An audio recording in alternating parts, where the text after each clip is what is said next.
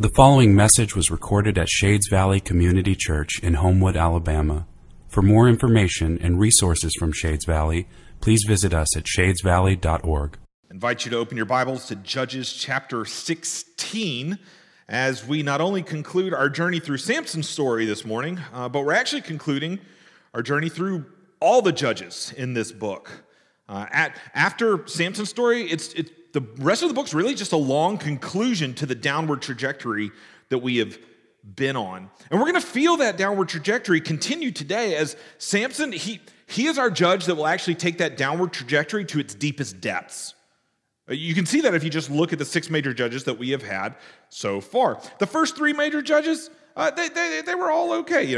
Othniel, Ehud, Deborah/Barak, they were all okay. But by the time we got to Gideon we saw kill some of his fellow Israelites. Then Jephthah killed his own child. And Samson we will see kill himself. Do you see that the downward trajectory of the book of Judges is one of self-destruction? Do you see God's people destroying themselves? Gideon killing some Israelites, Jephthah literally sacrificing his own future generations, and Samson killing himself. Like it is a downward trajectory of self-destruction. And Samson's story shows us how it happens. Remember, we've seen that Samson is an embodiment of God's people. We've seen that all throughout his story. His life, it illustrates what's true of all of Israel at this time. And so, his life is a warning to all of Israel of how, not just all of Israel, but to us, it's a warning to all of God's people in every generation of how the downward spiral into the darkness of self-destruction happens. Samson's life is a warning. But his life isn't just a warning. Simultaneously, it's also a witness. His life bears witness to the bright light of the gospel that no darkness can conquer. And these two truths, this warning and this witness, these two truths are on full display in this climactic story of Judges chapter 16. This morning, I just have 2 truths for us to see. That warning and that witness. We're going to see 2 truths through Samson. We'll see a truth about Samson, i.e. a truth about God's people, because he embodies God's people. And I want us to see a truth about God. These 2 truths, the warning that we'll see through Samson, the witness that we'll see through God, these 2 truths could not be more different. And yet, they can both be summed up with the same 3 words. The suffering servant. The suffering servant. Those 3 words summarize the warning, and they summarize the witness of Judges 16. They summarize the truth we see about Samson, and they summarize the truth we see about God. So first, let's see how they summarize the warning through Samson. Judges 16, starting verse 1. Samson went to Gaza, and there he saw a prostitute, and he went into her. And the Gazites were told, "Samson has come here." And they surrounded the place, and they set an ambush for him all night at the gate of the city. And they kept quiet all night, saying, "Let us wait till the light of morning. Then we will kill him." So this opening scene of Samson's story, it's like a hinge in his story. And in other words, it summarizes what we've already seen in chapters 14 and 15, and it foreshadows what's to come in the rest of chapter 16. It summarizes what we've already seen. Do you not see right here that Samson's life has not changed? In chapter 14 and 15, what did we see him do? We saw him venturing into enemy territory. Here he does the same. Not to fight the enemy, no. In chapter 14 and 15, we saw he went there to sleep with the enemy. Here he does the same. And he's still relying on his own strength to get him out of any trouble that he gets into. This is a summary of everything that we've already seen, but it's also a foreshadowing of what's coming, because through this scene, we're not just getting a repeat of what's come before. No, through the scene, all of it's darkening. The darkness that Samson dives into, it's deepening right here. You see that in the fact that Samson doesn't just go into enemy territory again, he goes to the deepest point he can go. Gaza is on the far edge of Philistine territory. He's far from home.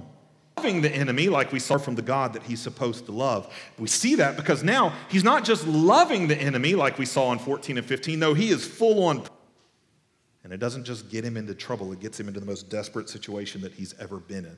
The enemy surrounds the only escape he's got, the city gate. There would have been guard houses on both sides of it. They chill out there for the night thinking, we'll get him in the early morning. See? And that's what we get. Verse 3. But Samson lay till midnight. And at midnight he arose, gets up earlier than they're expecting. And he took hold of the doors of the gate of the city and the two posts and pulled them up, bar and all. And he put them on his shoulders and he carried them to the top of the hill that is in front of Hebron. So while the guards likely are sleeping, he takes these locked gates and just rips them out of the ground. And then he carries them 40 miles into Israelite territory, as if to say, your gates can't hold me in or keep me out. Between my land and yours, I will come and go as I please. And here, I want you to see with this feat of strength, we see the darkness deepening again. Because with this feat of strength, something is missing. Do you notice what's not here?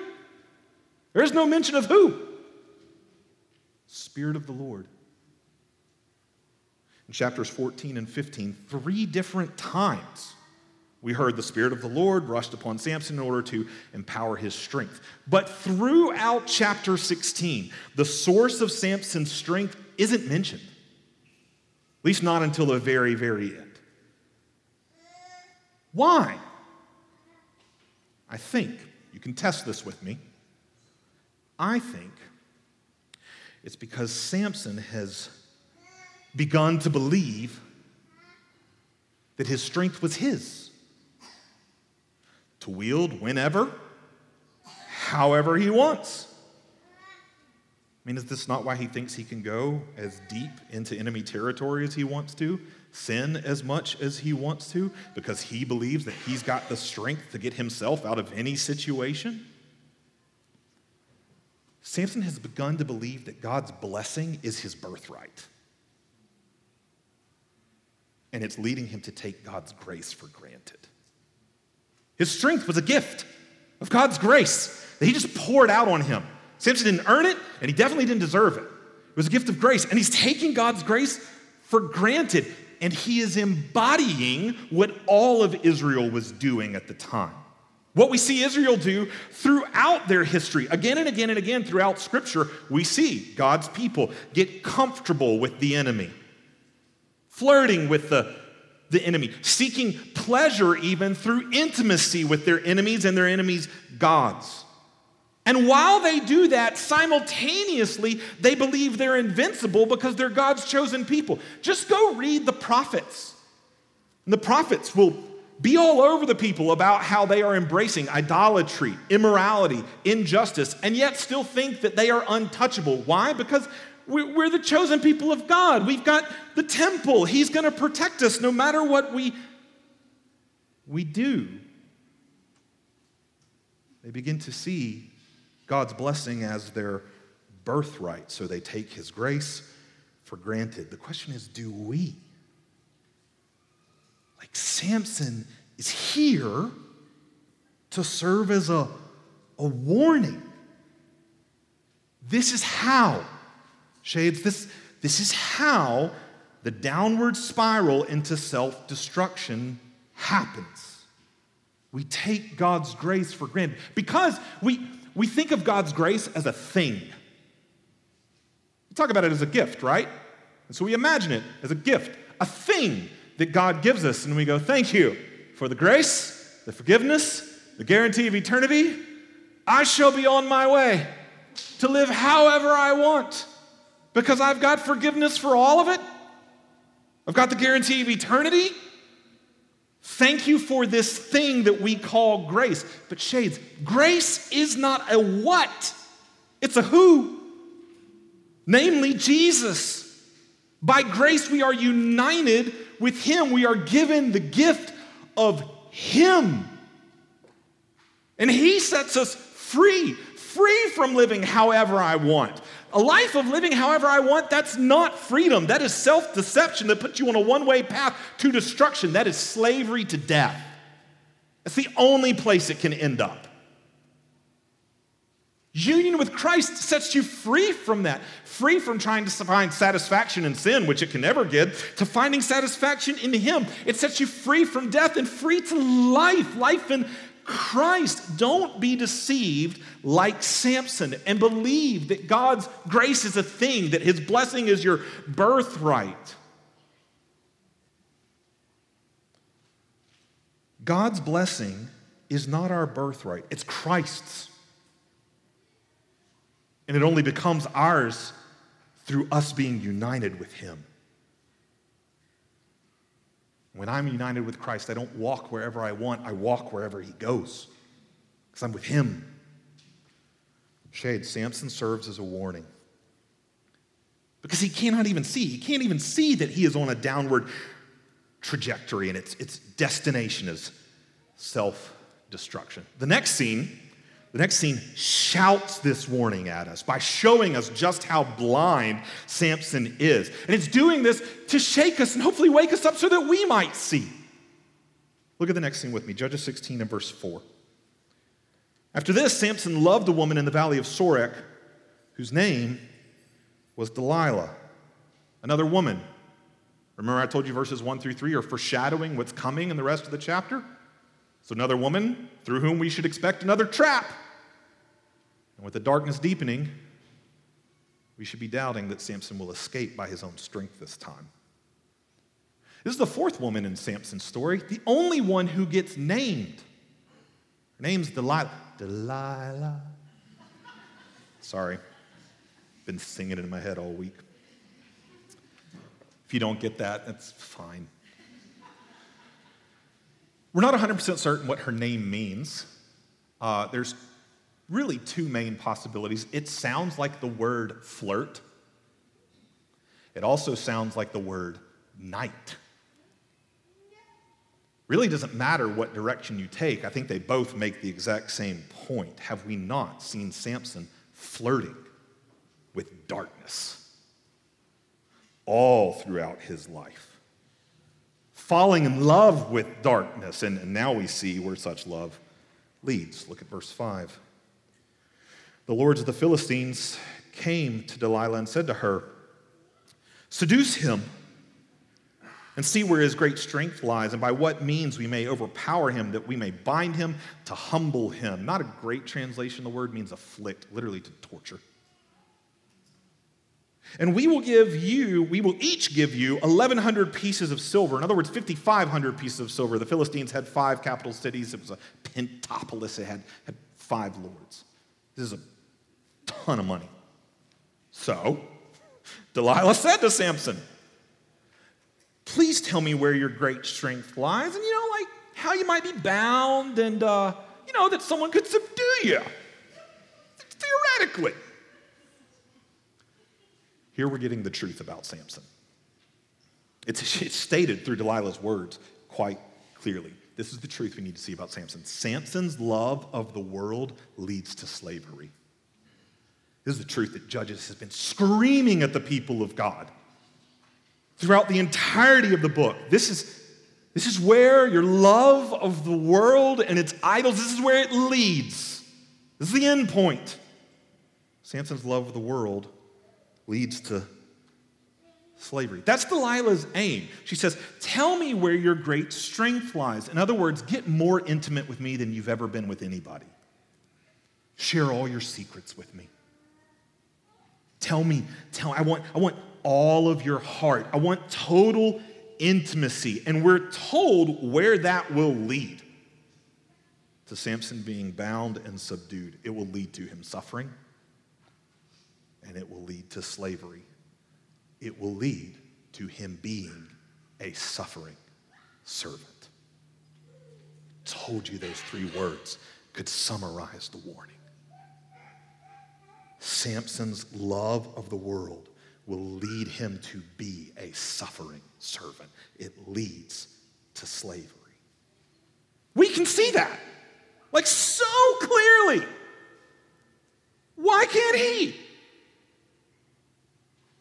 I think that he at least senses something. There's a part of him that senses maybe he shouldn't enter into intimacy with Delilah in this way because he holds back. He lies to her 3 times. Just look at the first lie. Verse 7. Samson said to her, "If they bind me with 7 fresh bowstrings that have not been dried, then I shall become weak, be like any other man." Then the lords of the Philistines brought up to Delilah 7 fresh bowstrings that had not been dried, and she bound him with them, apparently while he's sleeping. Dude naps a lot. Now she had men lying in ambush in the inner chamber, and she said to Samson, "The Philistines are upon you, Samson." But he snapped the bowstrings as a thread of flax snaps when it touches the fire. So the secret of his strength was not known. Clearly, he does not fully trust her. So why does he stick around? Idiot that he is, why does he play this game at all? I mean, we know the answer, don't we? All my dudes know the answer, right? Clearly, he wants Delilah. He enjoys the relationship he's got with the enemy, and the risk must be worth the reward. I think all of you read this story the same way that I do. And so I'm going to say this. I love how we all read this story so pridefully. Like pointing out Samson's stupidity as if we don't do the exact same thing. Nobody in here ever had a toxic dating relationship where all your friends were looking at you? Idiot. Again? Why? Don't you see the same thing keeps happening?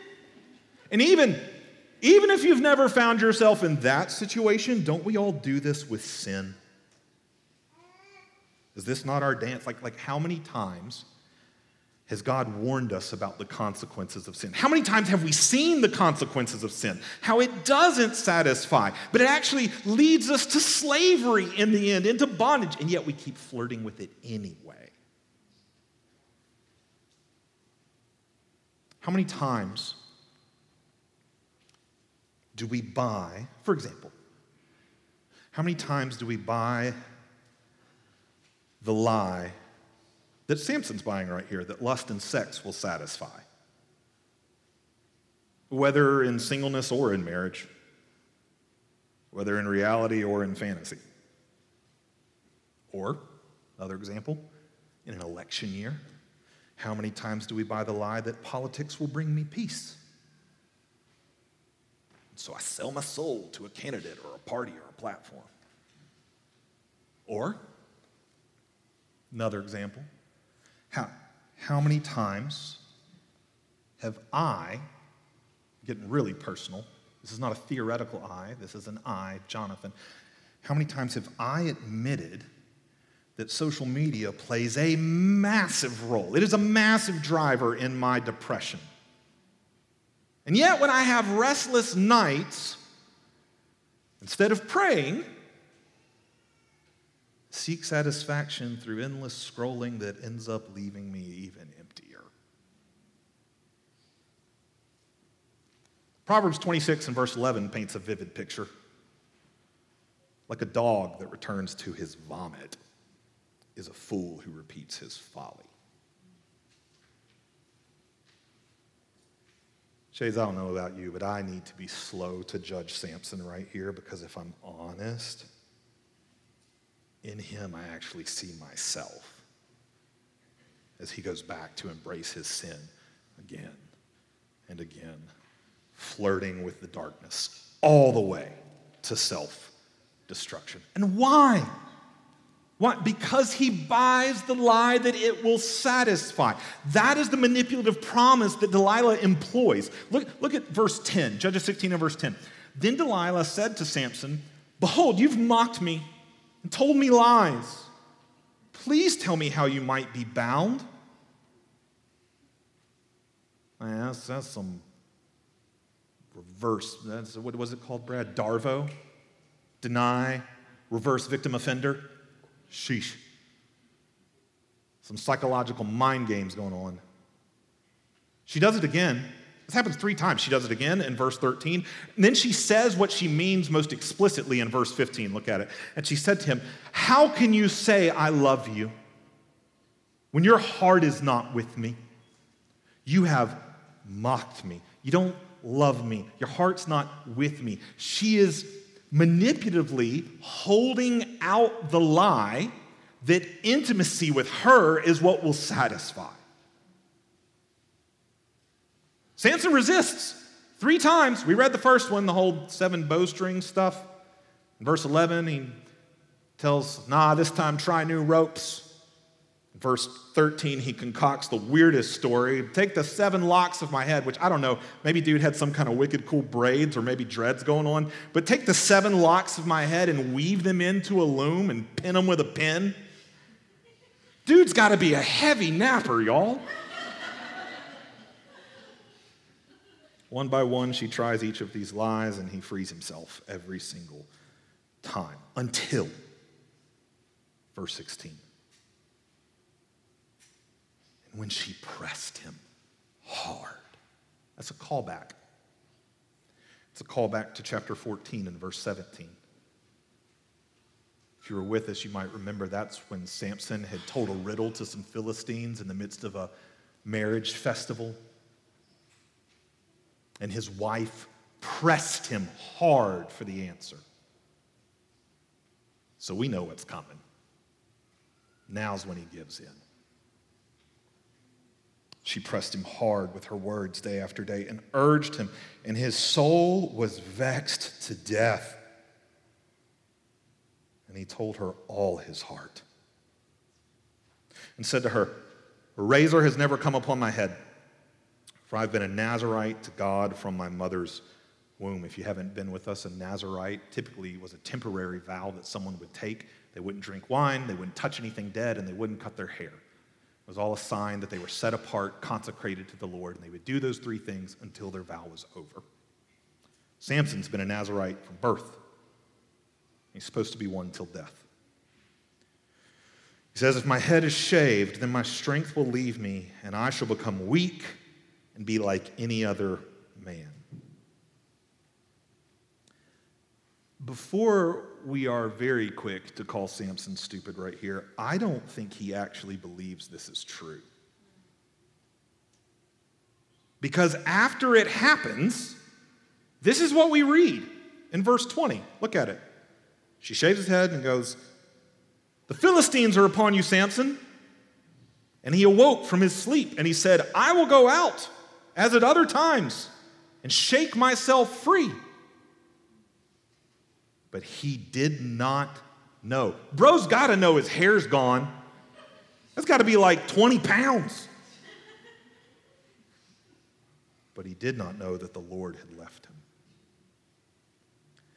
Even with his head shaved, he expects to have his strength. Why? Because he believed God's blessing was his birthright. The strength was his to use whenever and however he wanted.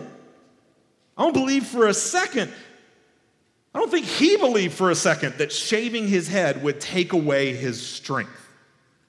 So why did it? Was his hair magical? No, not at all. That's what the Philistines thought. That's what Delilah was after, some type of magical solution. That's how pagan religions work, like magic. Magic has to do with external conditions.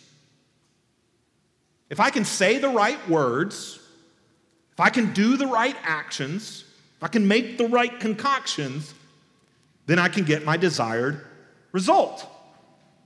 So if the right action is to grow my hair for strength, then I grow my hair and I'm strong. If I shave it, then I'm weak. Magic hair. Pagan religion is about external conditions, but the Lord, he looks not on outward appearances, but on what? the heart. True religion, we are told from beginning to end of Scripture, true religion is a relationship with the living God. It's not about external conditions. It's about internal affections. It's not that external conditions don't matter, but they only matter or mean something if they are naturally flowing out of a heart that is rightfully related to the Lord. Is this not what we saw again and again and again through our series on the Sermon on the Mount? God cares nothing for the external conditions being met by the Pharisees. He cares everything about the condition of our hearts. Samson's heart has been on a downward journey away from the Lord. We've seen evidence of that externally through his breaking of his Nazirite vow. We've seen him drink. We've seen him interact with a ton of dead stuff. The only piece of his vow that was left was his hair. And the fact that he's willing to tell Delilah about it reveals where his heart is. This is not about Samson's hair. It's about his heart. I don't think for a second that if Samson had accidentally caught his hair on fire at some point in his life, he would have been reduced to weakness. It's not about his hair, it's about his heart. And Delilah knows that his heart is finally and fully hers. Look at verse 18. When Delilah saw that he had told her all his heart, she sent and called the lords of the Philistines, saying, "Come up again, for he has told me all his heart." Samson sleeps, one of those killer naps, in Delilah's lap, and she has his head shaved. And now he becomes weak, not because he lost his hair, but because he gave his heart away. His strength leaves. That's what verse 19 says. And parallel to that, in the exact same wording, in the very next verse, verse 20, we're told the Lord leaves. We're being told his strength leaves because the Lord leaves, not because his head was shaved. And now we see the destination of his downward trajectory, slavery. Look at verse 21. And the Philistines seized him. That's a callback to verse 3. Remember when Samson yanked up those gates of the city? Same word used right there. He seized the gates of Gaza, ripped them up so he could escape. Now he's the one who will be seized, to be imprisoned in Gaza. The Philistines seized him, gouged out his eyes, and brought him down to Gaza, bound him with bronze shackles, and he ground at the mill in the prison. Samson's love of the world leads to slavery. The one who was so strong has become weak. The one who once seized the gates of Gaza to escape is himself seized and confined at Gaza. The one who once burned the Philistines' grain is forced to grind it. The one who was blind spiritually now has his condition reflected physically. His eyes are gouged out and he literally cannot see. Shades. Do you see where love of the world leads?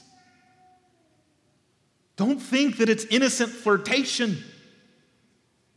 It leads to slavery. And this story is meant to make us all ask, is that our trajectory? Like, don't think, well, Jonathan, I attend church, don't I? And I sing the songs, and I pray the prayers, and I take the communion. I say the religious words, and I do the religious actions. That's like Samson saying, I have the hair. His hair wasn't magic, and neither is any of this. The Lord looks not on external appearances, but on the inward condition of the heart. For real religion is a relationship. Shades, do you know? God, I feel like I could fill a book with the number of friends I've had who I have watched do all the religious actions and say all the religious words for years while simultaneously flirting with the world. Until the day they finally let the world cut their hair. In other words, until the day they finally deconstruct their faith and walk away and fully and finally give their heart to the world. Please hear my heart, shades. I do not believe for a single solitary second that a true believer in Christ can lose their salvation. But the warnings that we see in the Word exist to be wielded by the Holy Spirit in our lives to woo us back to Christ when we stray. No, I don't think an authentic believer can lose their salvation, because I think an authentic believer has the Spirit in them so that when they hear these warnings, they're wielded to their right effect.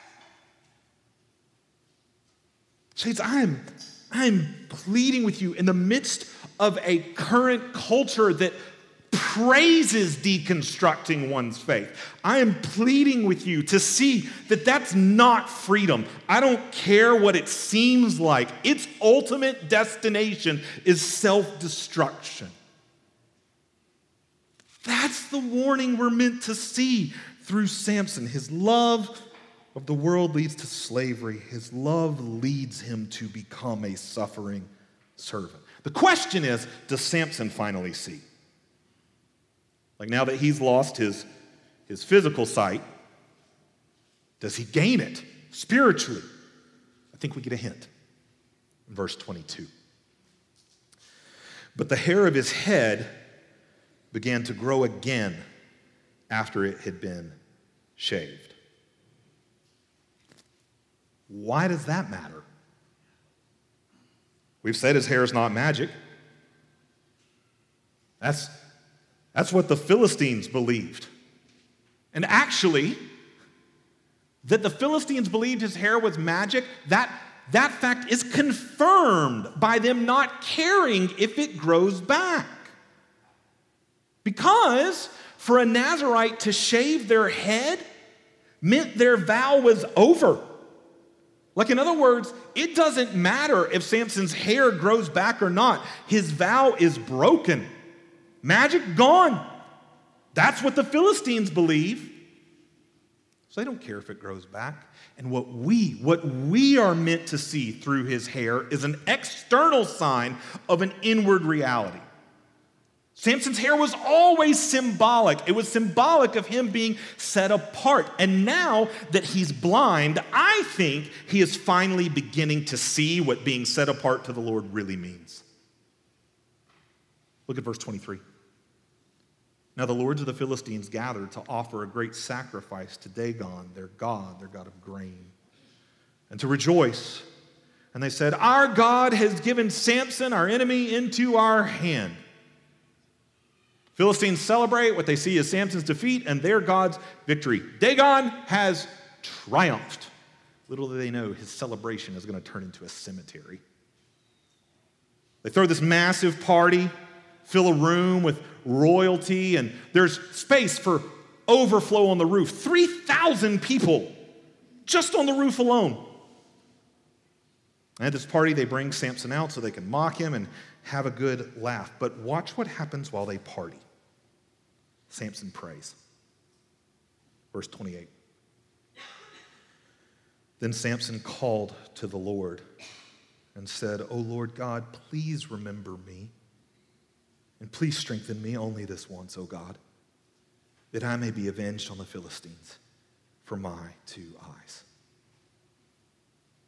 This is only the second time that we've seen Samson pray. If you remember the first one that comes at the end of chapter 15, it is quite the self-centered prayer. Some people think that this is the same thing. But before we write it off as a second self-centered prayer, I think there are 4 things we need to see. First, Samson calls God by his covenant name. See that? God in all caps, the Lord God, God in all caps. That's Yahweh right there. Samson's never done that. We've never seen him do that. Not only does he call God by his covenant name, but he combines it with Adonai. That's why you get the title Lord God. In other words, this is a recognition of Yahweh's sovereignty. This is Samson bending the knee to God as king. crying out to him on the basis of a covenant relationship. I feel certain of this because, second thing we need to see, Samson shows humility. He does it through the words, remember me. Remembrance in Scripture, it's not the opposite of forget. It's not like God forgot about Samson. To ask God to remember something is asking him to act upon it. Samson is asking God to act upon his behalf. He's humbling himself and saying, I need help. Third, he's saying I need help because, third thing we need to see, Samson now knows the source of his strength. What does he pray? Strengthen me. He knows God is the source of his strength, and so he pleads. Why? Because of the fourth thing, Samson finally sees. I think that's why he asks to be avenged for his eyes. Because he's no longer blind. He now sees. And notice, he's not seeking vengeance in his own strength. No, he knows vengeance is mine, thus saith the Lord. He's asking God to execute vengeance, to execute judgment and justice in his strength. Samson finally sees he's not the Savior. He's in need of one. And he cries out for salvation, and God gives it. Go verse 29. Samson grasped the two middle pillars on which the house rested, and he leaned his weight against them, his right hand on one, his left hand on the other. And Samson said, let me die with the Philistines. And he bowed with all his strength, and the house fell upon the lords and upon all the people who were in it. So the dead whom he killed at his death were more than those whom he killed during his life. Here's the truth we need to see about God. God's love for the world leads to salvation. God's love for the world leads to salvation. Remember, Samson embodies what's true of God's people. And right here, do we not see through Samson the same thing we've seen throughout the book of Judges? Have we not seen repeatedly God's people become slaves of their enemies? And again, what do? They cry out to him. And what happens again and again? Because of his love, he saves them. Shades, Samson's love of the world leads to slavery. But God's love for the world leads to salvation. In Samson's death, God is accomplishing the salvation that he promised at Samson's birth. Go back and read Judges chapter 13 and verse 5, where God is talking about Samson's birth, and he says that through Samson, he will begin to save his people from the Philistines. And that's what's happening right here. And all of this, this whole scene, it is both a summary and a foreshadowing of God's full and final salvation that will come through Christ. For at Jesus' birth, it will be announced not that he will begin to save his people from their enemies, but that he will fully and finally save his people from their sins. For out of love, Jesus will serve his people by suffering in their place. Matthew 20 and verse 28, the Son of Man did not come to be served, but to serve, and to give his life as a ransom for many. He came to serve by suffering in our place. Jesus' love leads him to be the suffering servant. Shades, I told you that the truth about Samson and the truth about God that we would see today, they could not be more different, but they can both be summarized the same way. The suffering servant. Samson's love of the world would lead him to be a suffering servant. But Jesus' love for the world leads him to be a willing suffering servant. The suffering servant that we're told about in Isaiah 53. He was despised and rejected by man, a man of sorrows and acquainted with grief, and as one from whom men hide their faces. He was despised, and we esteemed him not. Surely he has borne our griefs and carried our sorrows, yet we esteemed him stricken, smitten by God, and afflicted. But he was pierced for our transgressions, crushed for our iniquities. Upon him was the chastisement that brought us peace, and with his wounds we are healed. Shades, do you see? Do you see Samson's story? It isn't just a warning, it also bears witness. It points us to the one who likewise will be betrayed by someone he loves, turned over to torturers, publicly mocked, Samson, a strong man who became weak, and out of his weakness came his strongest feat. Yeah, that points us to one who, though he was the strongest, willingly became weak, and out of that weakness came the strongest salvation. Samson, with his arms literally outstretched, dying underneath an avalanche of his enemies, it points us to the one who stretched out his arms and died to crush the enemy. Samson bears witness to Jesus. The darkest moment in his story shines forth the bright light of the gospel. Do you see, Shade, Samson's story? It warns us, yes, that love of the world leads to slavery. But it also bears witness that God's love for the world leads to salvation. Thus, his story presses us to ask, where is our heart at? Like fully and finally, where is our heart flirting with the world? Or is it held fast by the one who has loved the world? The one who's loved you. Is your heart held fast by Jesus Christ, the God whose love led him to be the suffering servant? Let's pray. Father, I ask that your Holy Spirit wields this word, warning and witness, to shine a light into our lives and show us where our heart's at.